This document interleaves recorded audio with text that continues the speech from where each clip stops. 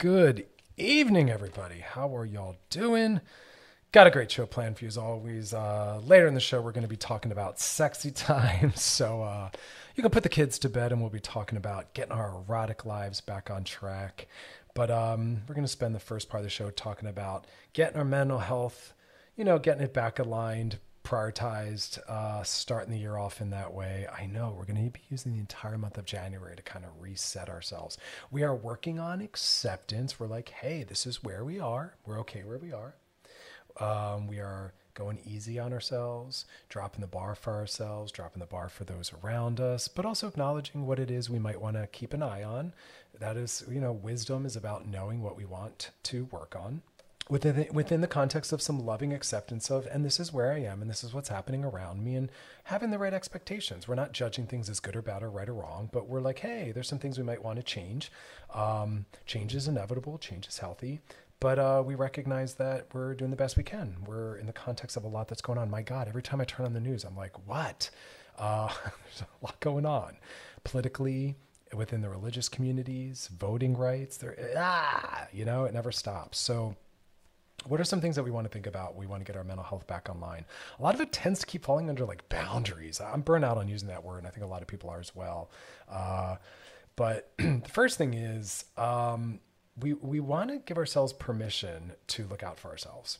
And for some people, it's really simple. They're very self-centered or self-centering, and I think that that's good and sometimes. For others, they're used to being people pleasers, boundarylessness, not putting themselves first, all different, labels or diagnoses. But first is just ask yourself, like, what is it I need? I think that can be a very powerful question, hard for some people to ask. What do I need? What do I need more of? What do I need less of? Kind of prioritizing ourselves. I do a lot of that in therapy with clients. Like, how's your mental health right now? And that's a way to remind themselves that that's a thing to check in on. And again, we're using that languaging. We're not saying like, hey, how are you? We're saying that to people that we casually are just trying to be polite with, but people we really care about. We want to really bring that topic up and in. We're saying to them like, hey, how's your mental health? Because remember, that's the way that we communicate to them that that's something to think about. And also we're a safe person to talk to about that by being direct. And we want to normalize those conversations. There's nothing wrong with those conversations. People we care about need a space for them to be like, hey, I've been anxious. I've been depressed. Not because you need to fix it or it needs a solution. And in fact, quite the opposite.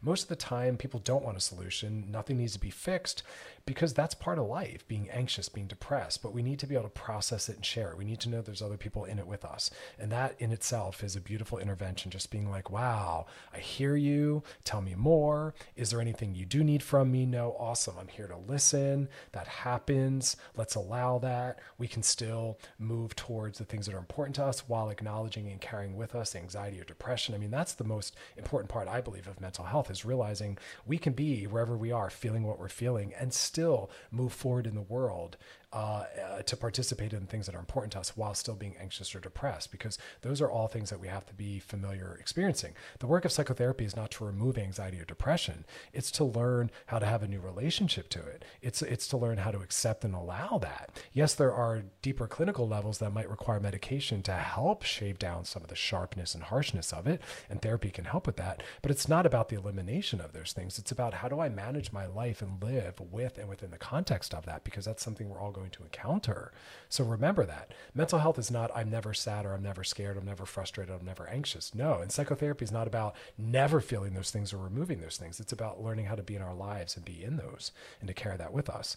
But in order to do that, we have to be able to just stop and be with ourselves for a second and honor where we're at, ask ourselves where we're at. So I have some clients and their homework is to spend multiple times a day checking in with themselves and writing down a feeling.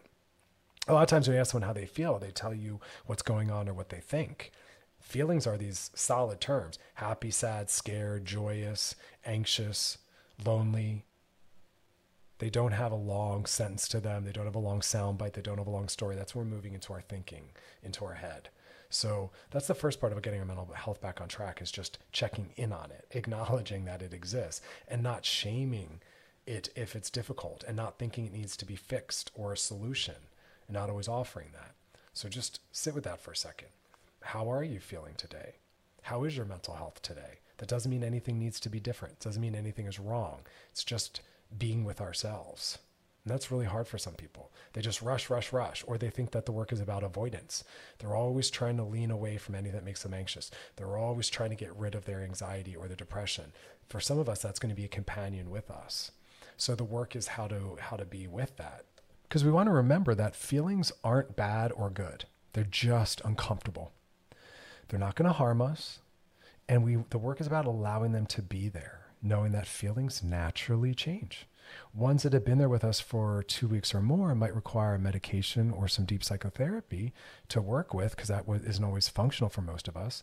But the true work in mental health is just allowing, acknowledging, and letting them be there, and moving away from what we call control strategies that actually make our lives unbearable when we're always trying to eliminate it, get rid of it, avoid it, bypass it, where we want to use acceptance strategies, where we're observing it, we're naming it, we're acknowledging it, we're allowing it. We're going to take a break. We're going to come back and talk more about this. Listening to Loveline with Dr. Chris on Channel Q and Odyssey. We'll be back.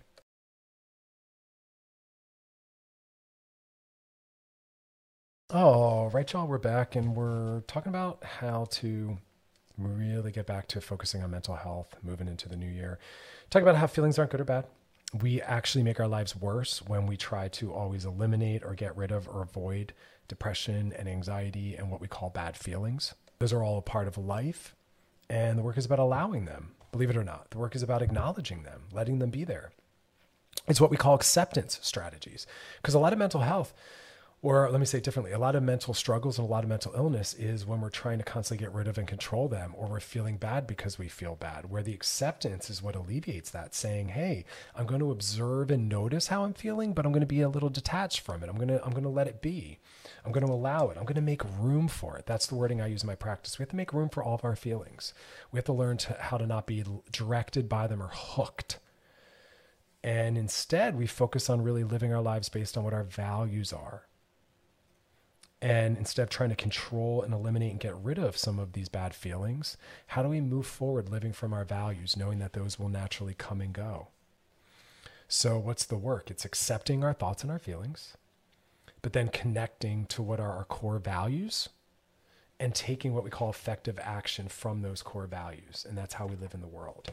But good psychotherapy isn't about removing or getting rid of feelings. And it's this re-education that we have to learn how to allow them. We notice them and we observe them, but we don't battle them, because that's when mental illness comes in. We're constantly battling. We're leaning away from life. We have to learn how to be a part of and carry it with us. So that's that first piece. But then we have to move into the second piece about just also honoring our boundaries and our limits. I had some experiences of that over the holidays as well, where I was really not taking care of myself, and I was leaning into some things that I know aren't ideal or best for me, as opposed to setting some of these boundaries, knowing what works for me. I, for instance, don't enjoy being around drinkers, especially when they're drinking. It's not my jam. I don't drink. It's not fun for me to be around. It brings up a lot for me. And so I was allowing myself to spend time around some people while they're drinking, as opposed to saying, hey, it looks like you're now focusing the purpose of this time together to get intoxicated. It's not something I participate in. I'm going to exit. And instead trying to be better than that, or trying to be a team player or whatever it is, and sticking around. And then it kind of ruins everyone's time. So I want us to ask ourselves, like, what are the limits we maybe need to set in this new year, and not try to always be better than we're able to be. And this isn't a control strategy. It's not about trying to avoid. It's about honoring where we are.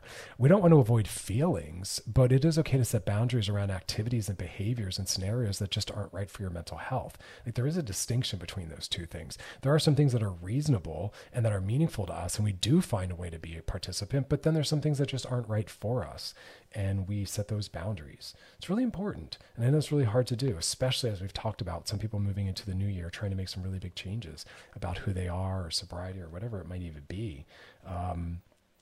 So we don't want to compromise our mental health to please others. It never really makes anyone happy, and it never leads to anything successful or meaningful. It actually makes life and situations harder.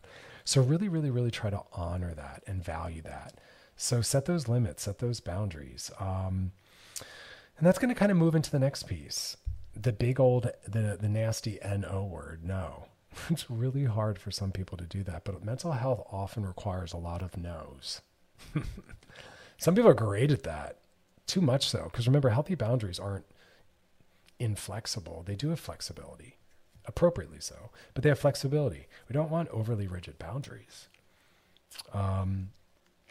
But that no word can be very intimidating for some people because it's hard for us to let people down. It's hard for us to disappoint people.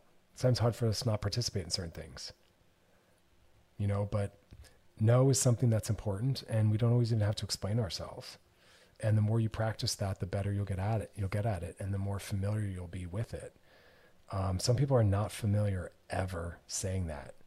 They're just always trying to go along with everything. And look, there's a beauty in that. One of my goals for this year is to be at ease with more things. And in a lot of ways to really go with the flow, but that doesn't mean I'm boundaryless. And that doesn't mean I don't say no to things that aren't good for me. And I know that it can be really hard to understand how to suss that out in certain situations.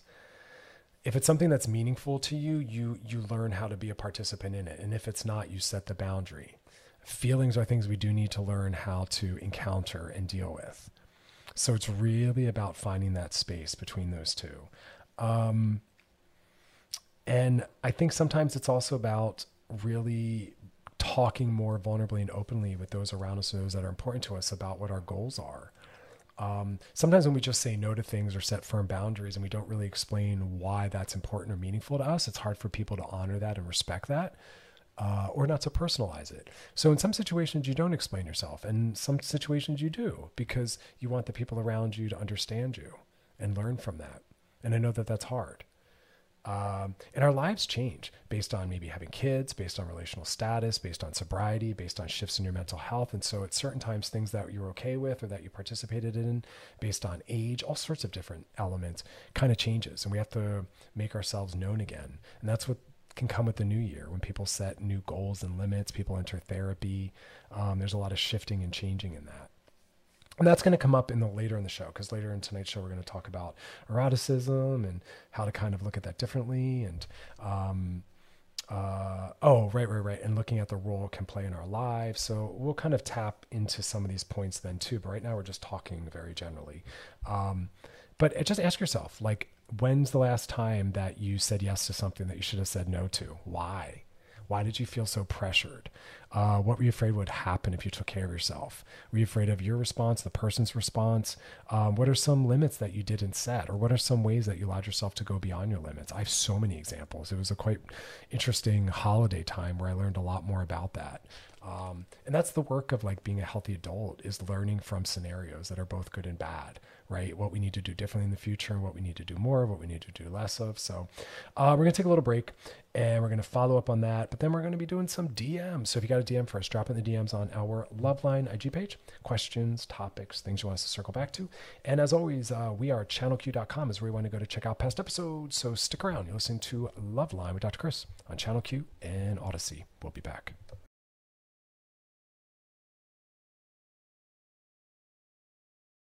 All right, y'all, we are back, and just talking about how to get our mental health reprioritized and recentered. Times have been rough. We've been distracted. We've had a lot of other things to focus on. So it's what do we want to think about?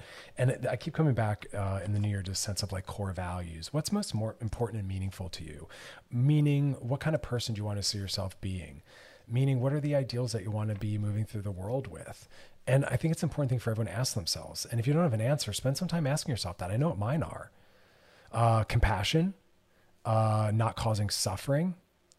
I want to be constantly thinking in what I call relational terms, which means I'm considering how I'm impacting important people in my life. So it's we have to know what our ethics are, our value system, our core values. And those are the things we go back to when we don't know how to make a decision. So again, I've shared this on the show before.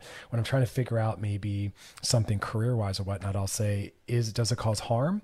And does it sound fun? Because pleasure and not causing harm are really important ethics of mine. And so I use different things like that as a rubric. So ask yourself that, because what we're also asking ourselves are the strategies we've been using thus far helpful? Are they effective? Are they getting us what we want? Are they helping us live with our core values? That's a really good way to assess behaviors, because we tend to get trapped in that. So we really want to look at that. Because if we keep living by our values, it's a really good decision-making matrix.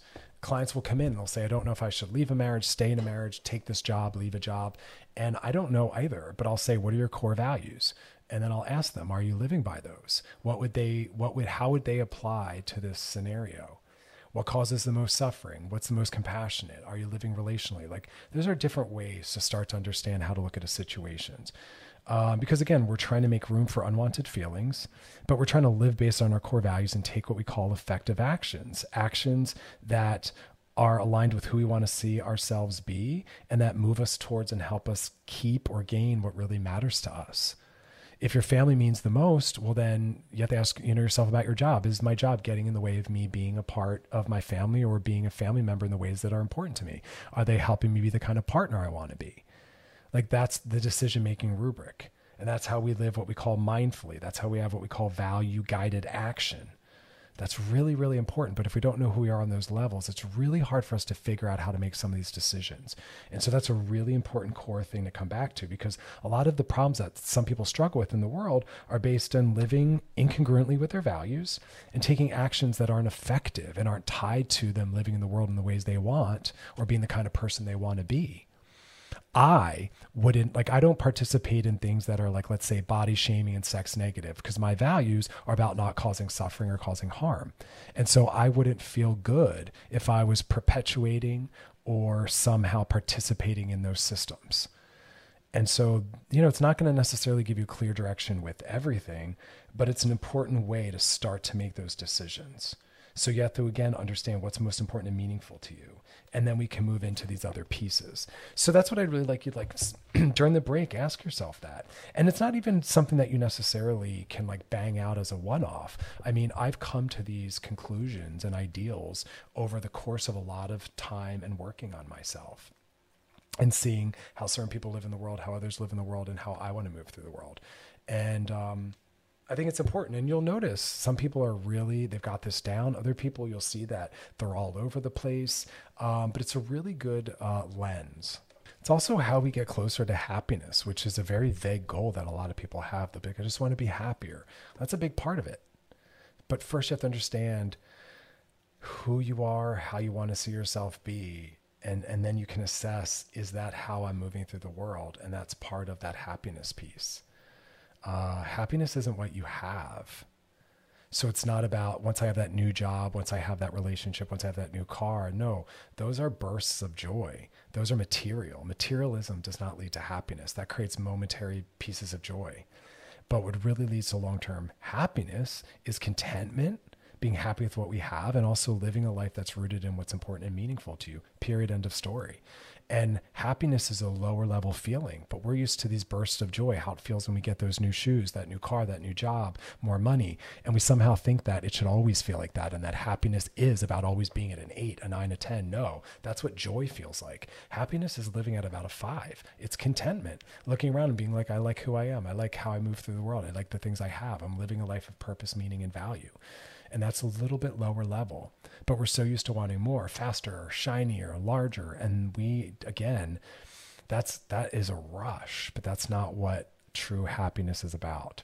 So look at those boundaries, learn to say no, look at what your core values are. Are you living in that way? And it's going to create a lot of change, because some people, the answer is like, yes. Other people, they're like, well, I have a lot of work to do, but that's an important part of mental health. We can't separate those pieces. Anyway, we'll talk more about it. We're going to take a break, do some DMs, and then we're going to go back and we're going to talk about our erotic lives. So put the kids to bed. We'll be talking about sex stuff. But DMs come from our Loveline IG page. DMs are always open. You can always put them in there. Questions you got, topics you want covered. And as always, past episodes of Loveline is over at wearechannelq.com. Scroll down, look for Loveline, click on it. You can binge, post, share, re-listen. But stick around, y'all, because we got more to come. You're listening to Loveline with Dr. Chris on Channel Q and Odyssey. All right, y'all, we are back, and now it's time to slide into those DMs. Sliding into the DMs. This one says, hey, Dr. Chris, I've been listening to your show for a long time. Always appreciate the positive ideas you share and your advocacy. Thank you. I like hearing positive feedback. I do. Not directly related to dating, but I wanted to ask, given the events of the last couple of years, have you encountered nihilism around you or in your practice? What do you consider to be nihilism? Oh, we're getting philosophical here. So there's a lot of depth to that term and concept. So I'm going to be a little, I don't know. We're not going to drop that deeply into it because it's a big question. But for those that aren't familiar with that term, it basically just means nothing matters. Nothing's going to change. I give up. Nothing has meaning or purpose or value, and no one cares. And there's a lot of amazing philosophers who write about that in really beautiful, profound ways, because that perspective doesn't have to be negative as much as sometimes it's a very reasonable, rational state or belief. And for some people, it can be very motivating, and for others, it can be very deflating and depressive. So do I encounter it in my practice? It's interesting. No, not as much as you would think. And I believe that in a lot of activist circles or people that are really politically aware and watching what's going on in the world and in the news, it's easy to think in those ways. And I don't think that we shouldn't. If someone said like, are we getting better or are we getting worse? I would struggle to answer that. I have some examples I could give where I think things are getting better, but then in a lot of ways, things aren't any different. I talked a lot about that when COVID started, where I was saying, I really hope that this brings us back to really more important values, and we start being more community centered and collective in our, ethics, and we look out for each other and our neighbor, and we wear masks because we do care about how we impact others. And I haven't seen that be the case. I see us doing the same toxic individualism where I'm only going to worry about me. And if I want to travel and go to that party, I will. And I don't care if people are going to be killed or made sick over COVID. And I don't care if they have health insurance or if they're compromised. I'm just going to do me. And it's like, yeah, more of that, huh? So that's a bummer. We still don't care about the environment and climate change. We're not willing to have the difficult conversations about, dietary choices and the impact of animal agriculture on the climate. So that's a bummer. I don't see that changing. But then I do see amazing advancements in the labor rights movement where people are demanding health care and living wages, and they're quitting jobs that underpay, and they're saying you have to earn the right to employees. Companies don't have a right to have employees, and companies that are like, no one wants to work. No one wants to work for you because you have nothing meaningful to offer people, and you don't take care of your employees, and we're quitting. That's awesome. And students are walking out, and teachers are quitting, and companies like Starbucks are unionizing. Awesome. People want jobs that have meaning to them. Awesome. I love that. I'm here for that. Black Lives Mattering and this movement and really looking at white supremacy and dismantling that. Awesome. Inclusion. Awesome. But then I still see Texas and places like that taking away the right for abortions and trans rights and trans health care, and people still supporting Trump. And I'm just like, yeah, what's the purpose? I give up. So I teeter. I refuse to not be part of change, because if not me, who else? I have to. But at the same time, I think we drink too much. I think we're materialistic. No one cares about what's going on in the news, but yet we're giving millions of views to these TikTok idiots that are doing these dumb dances, and that's what people want to spend their time looking at. And I put my face palm. So it's hard, I think we have to be realistic, but I also don't think we want to use it to a place where we're not motivated anymore. So I think it's both. But no, I'm not seeing that much of it in my practice, actually. But I guess I'm not really working with that many socially aware, activistic people as I had in the past. Some of my friends, though, that are in that are like, I give up. I'm moving to a farm, and I'm just going to spend the rest of my time away from it all, in a cocoon. I don't have that luxury. I'm still doing my work, but there's days where I want to do that. I just don't think that that's a very motivating stance. I do want to try to make the world better and make my legacy a part of that. It's a good question, though. Thank you for that. I haven't gotten asked a really smart question like that in a long time. So that was a very exciting question. I wish I could spend the whole show talking about it. But that's not what people really want from this show, sadly. So, anywho, thank you for that question. We're going to take a break. Questions you got, topics you want answered, put them in our DMs on our Loveline IG page. Smart or not smart, it's fine. You're allowed to be where you are. Ask the questions you want to ask. Stick around. We'll be back listening to Loveline with Dr. Chris on Channel Q and Odyssey.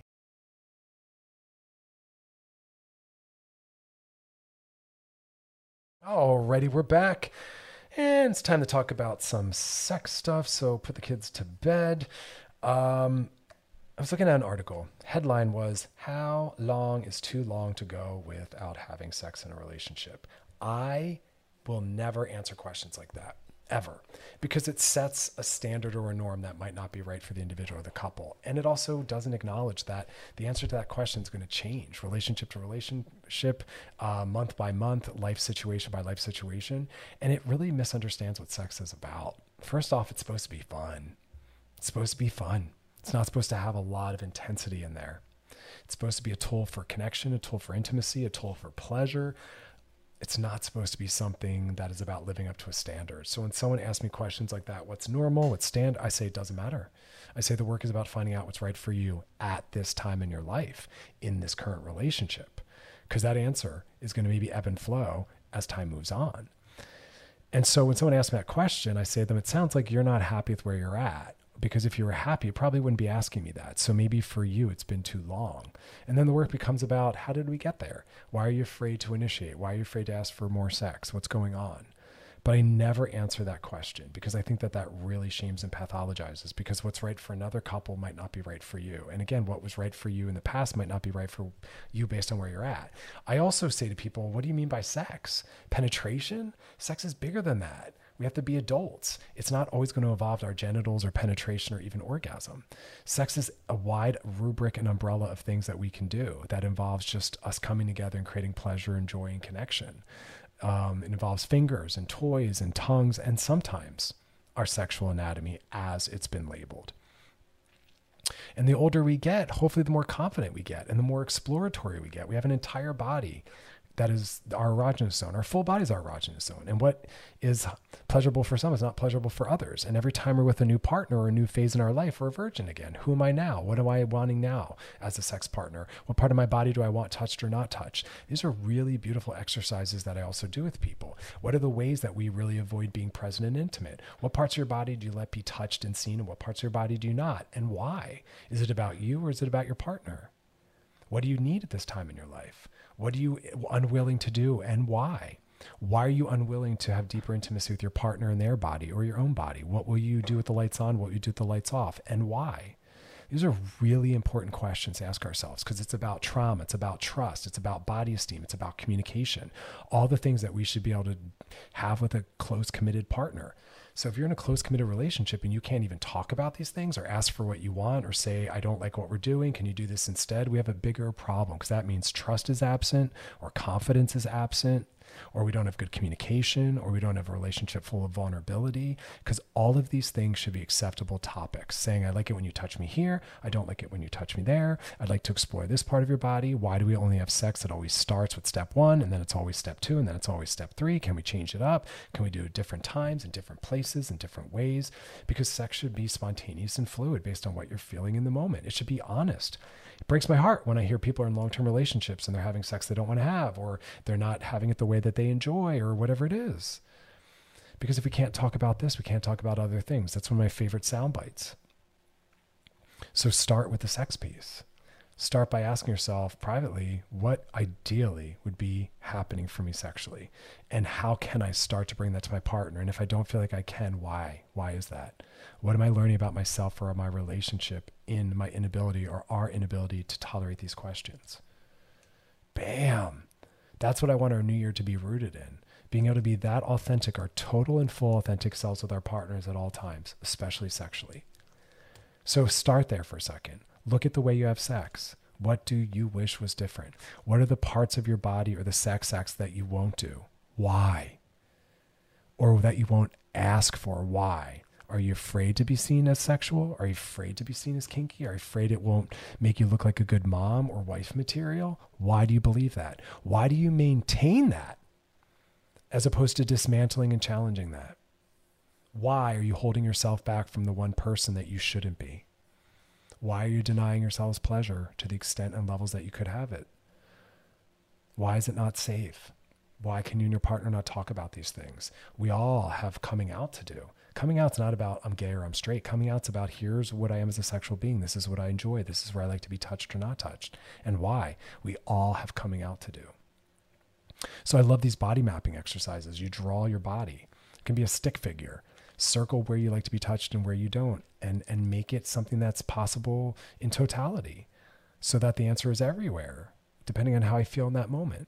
What are the things you'll do and won't do? Get to a place where everything is possible. But we learn about ourselves and our partner and our relationship when we're asked these powerful questions.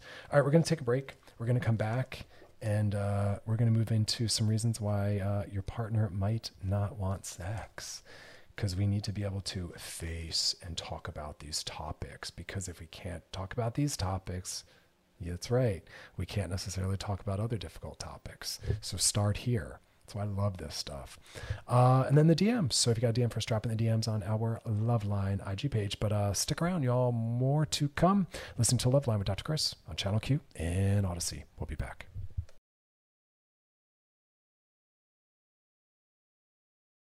We're back, and we're going to talk about reasons why someone might say no to sex. It's always okay to say no. I want to start by saying that. But in a relationship, I want us to be in a place where we can communicate why, so we can learn about each other. I don't want it just to be no, or even a nonverbal no, which is acceptable. But I want us to be in a committed, trusting, vulnerable relationship where we can say, hey, I'm not interested in that right now. And remember, and we'll get into the reasons why people might say no, when a partner makes a bid for our attention, we don't want to reject or ignore, whether it's sexual or non-sexual. Of course, we have a right to say I'm not interested in sexuality, but we have to provide some form of connection.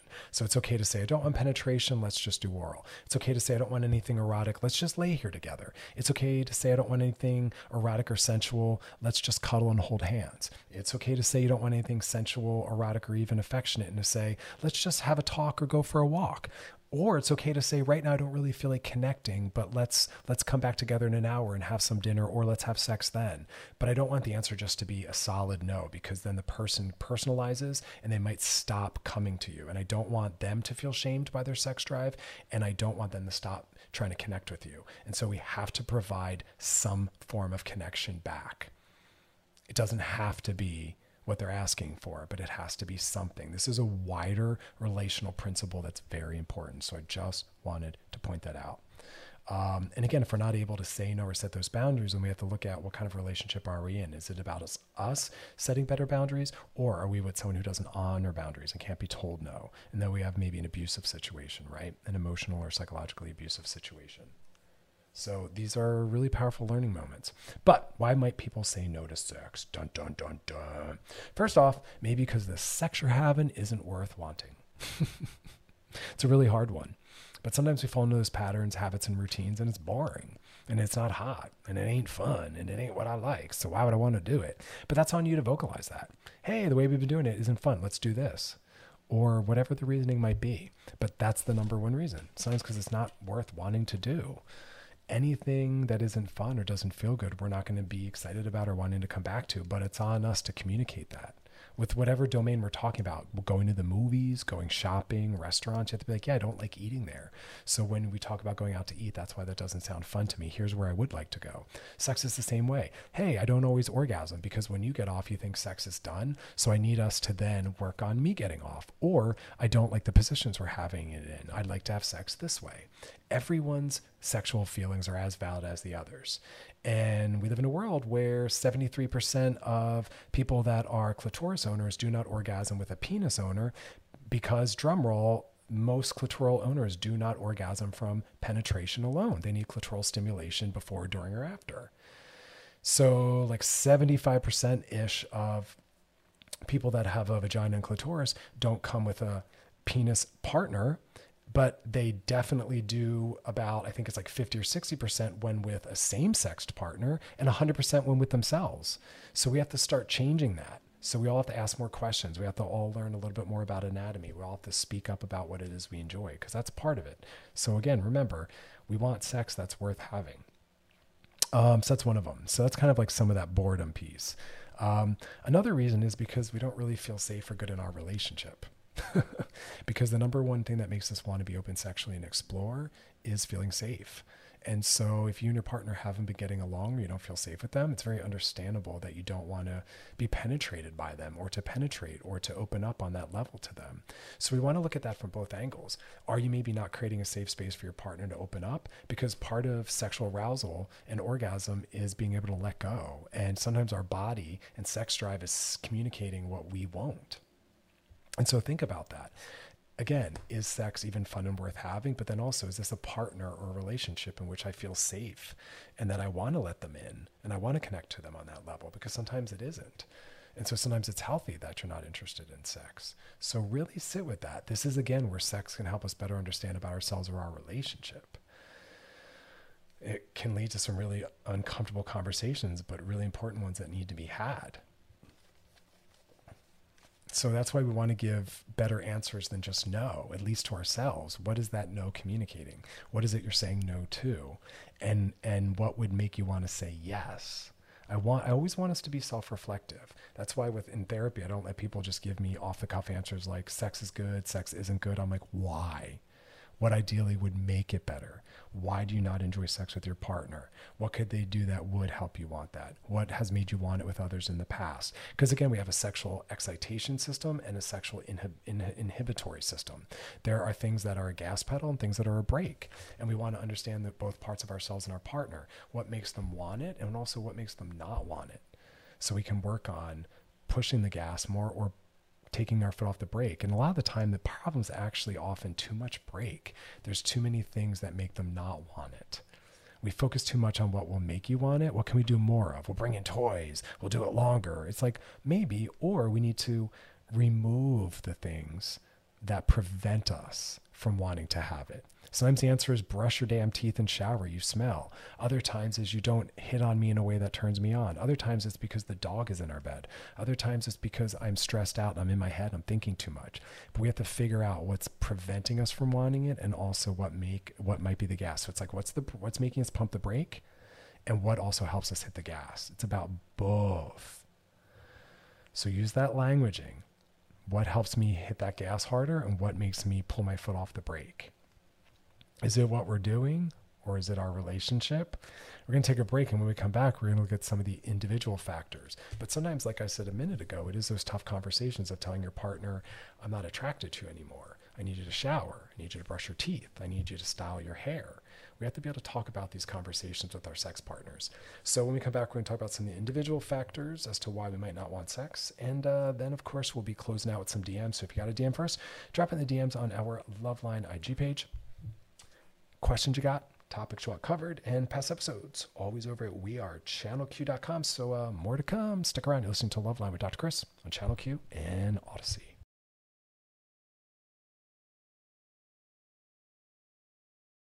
Alrighty, y'all. We are talking about sex. So put the kids to bed. Talking specifically about what makes us not want to have sex. I know. First thing we're talking about is sometimes because it ain't worth wanting. It's not fun. It's no good, but that's on both of us. It's on all the partners to speak up. Then we talked about sometimes it's because too much gas or too much brake. Often it's too much brake. What are the things that are getting in the way? What are the things that prevent you? What are the things that stop you and slow you down? How can we remove those? I was saying sometimes it's something as difficult as your partner smells. They need to shower, brush their teeth. Or it's because you're not getting along. You don't feel safe or comfortable with them. Or maybe you're not attracted to them. Also, let's talk about some of those individual factors. Some people have performance anxiety, which I'm bummed out that that's even a thing because there's no right way to do sex. Sex is just about being present and having fun. And there's no right way. We talk all the time about erectile disappointments. People have really bizarre expectations on their penis acting like a dildo, where it should get hard, stay hard, and at all times and the way you want for as long as you want. No, that's called being a human. That doesn't happen like that. And when it's not working the way we want, we use our finger, we use tongues, we use toys. Like, sex should be fluid. It should always be different. It should always start one way and stop another way. It shouldn't always be step one, then this is step two, then that's step three. Boring. It should involve different parts of our bodies. Again, very fluid. But that performance anxiety, really look at that. Is that your partner applying that they're expecting it to be a certain way and demanding something? They might not be a good or safe partner to have sex with. We have to explain to them, I'm a human. It's going to be different. Or are you applying that? Maybe you need more sexual experience. Sometimes it's the porn we're watching. We're not seeing the good, the bad, and the ugly. We're just seeing it always working the way it needs to work. And sometimes that's been normalized. And we really believe that that's how it goes. For those that haven't had a lot of sex, they haven't had a lot of experiences with all the diversity that happens. Sometimes also we're really not willing to be vulnerable and we're keeping our sex lives to ourselves. Yes, some people are more solo sexuality based, where sex is more about them with themselves. But when you're in a relationship, you do want to, especially if you're monogamous, be open to partnered sexuality. So you have to be able to talk about that. And maybe you have to limit some of the sex you have with yourself so that you have interest in sex with your partner. But you want to talk about that as a couple. What are we doing? What are we not doing? What might be getting in the way? Because as we said, sometimes it's too much break. We also talked about boredom. Make it fun. And then we have to talk about the trauma. Sometimes it's because we don't trust them. Maybe someone's had an affair, or we don't really buy into the trust or commitment in our relationship, and we don't really feel safe letting go. But again, these are things that we have to be willing to communicate. These are not things that can be assumed. And then finally, sometimes there's a medical issue. Rarely is that the case. I've seen some clients hope that it was something like low testosterone, and if I get that check, that all is going to come back.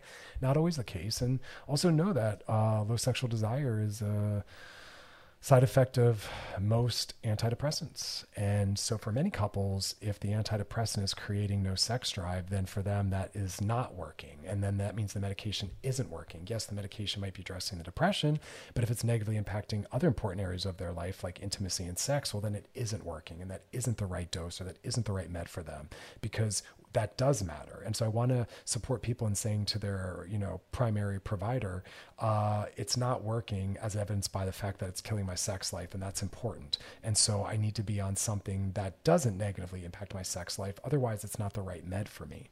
For some people, the depression's bad enough where they're willing to forgo sex, but for a lot of clients, no. And again, that's okay to say, I'm not willing to give that up. It's as important to me. And then you got to kind of work with your doctor on different dosages and different meds, and some have less impact, but that's something you have to sometimes step into.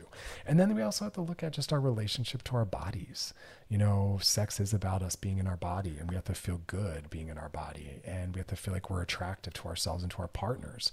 And so sex makes us go up against our body esteem. That can be hard for some people. Do you desire yourself? If you don't find yourself worthy of desire, it's going to be really hard to, settle into sexuality. Sometimes the work takes an interesting direction in sex therapy when that becomes the case. How do I work on that? What's creating that? Is it the world I'm participating in that's reflecting that back? Do I need to change that? Is it the way me and my partner relate to each other? Whatever it is.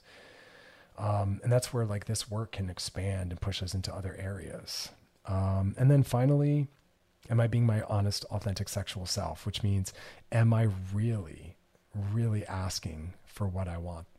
And that's that coming out piece again. So these are really powerful questions to sit and ask yourself. And sometimes it's all of these things, and sometimes it changes. But these are all the different pieces. And that's why I go back to my earlier point in the show, which was that's why I never say this is the amount of sex a couple should have. Because it's going to be a different answer for everyone based on who they are, where they are, what's going on in their lives. And we don't want to shame ourselves with some standard, because what's good for others doesn't make sense for us. And when we look at a standard, it's an average. Most people are on either side of the average, less and a little bit more. That average shouldn't be meaningful for us. That's just the norm, and that's not our goal, right? Our goal is being our authentic sexual selves. All right, we're going to take a little break. When we come back, we're going to be doing some DMs. So if you got a DM for us, you'll know the drill. Put the DMs in our Loveline IG page. Questions, topics you want covered, and past episodes over at wearechannelq.com. Scroll down, look for Loveline, click on it. You can binge, post, share, re-listen.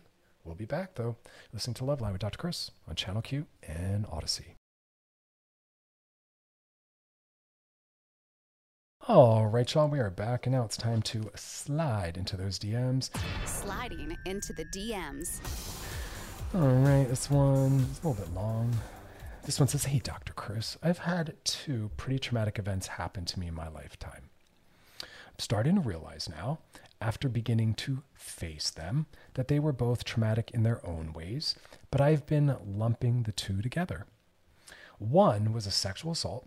One was an extremely abusive relationship. In order to work on them, I've been trying to separate the 2 and address them both, but it's hard to separate because one of them brings up feelings for the other, and it's like my mind can't break them apart. How do I separate these 2? I don't think you can, and I don't think they are, and I don't think you need to. Trauma, see, here's the thing. A lot of people think that trauma or memory are these solid things that exist in a certain place in our brain, and we can talk about the trauma as though, let me say it differently. Some people believe that trauma work means talking directly about the trauma. Some people think that trauma means it's this isolated thing, but understand that when an event happens to us, it has global impacts on us. And sometimes the biggest impact it has on us are things and in ways that we don't even connect. And that any form of psychotherapy or work on ourselves is always going to include that, because trauma, like any event, is going to leak into different areas of our lives. For instance, if, let's say, the trauma was being raised in a family where love was never shown, which is very traumatic, and you never get care, you never get love, you never get attention.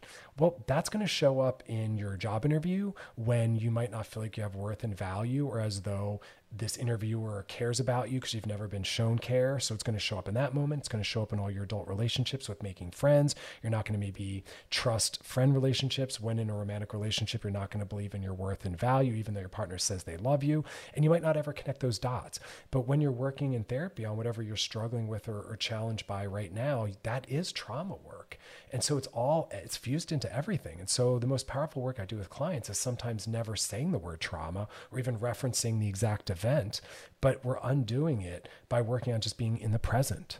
We're undoing it by being in the present and working with what's in front of us. We're doing trauma work by being in the present, working on what's in front of us and trying to be our better selves, living from our core values. We're looking at what our difficulties are, knowing that those are somehow connected to our early upbringing, every event we've had since then, including the trauma.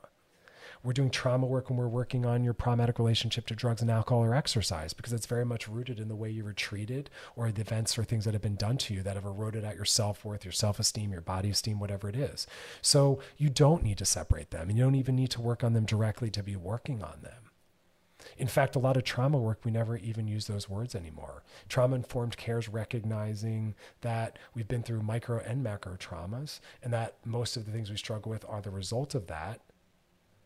And we try to help people have voice and choice and power, because trauma is very disempowering. It removes our voice. We don't feel like we have a wealth of choices. And so it's a very vague answer, because it's a vague question, because trauma is a big thing and it has global impacts. It's not just that happened and the trauma is only in existence when I'm engaging in something directly related to that event. Although sometimes it does and it can, and we'll talk about it in that direct way. But we never know how it's present now, because we can only theoretically make those connections, because everything that's happened to you since then has made it stronger or it's weakened it, whether related or unrelated. That's the good and the bad, is that every positive thing that's happened since then might have helped dismantle and water some of that down, or have given you a corrective experience. So it's a very global work. It's not as precise as you think. It's not like I have a broken bone, and so we just go right to that bone to heal that bone, and a broken bone in your leg has no impact on your wrist or your hands or your neck. With mental health, everything's connected. You can't separate things out. So I hope that was an answer. You don't have to think about it with such specificity.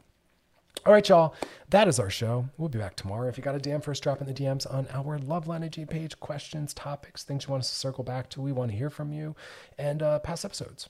Always over at wearechannelq.com. Scroll down, look for the show, click on it. You can binge, post, share, re-listen. Good stuff, because we got lots to unlearn, and the work is about repetition. So go back and listen, check some of that stuff out.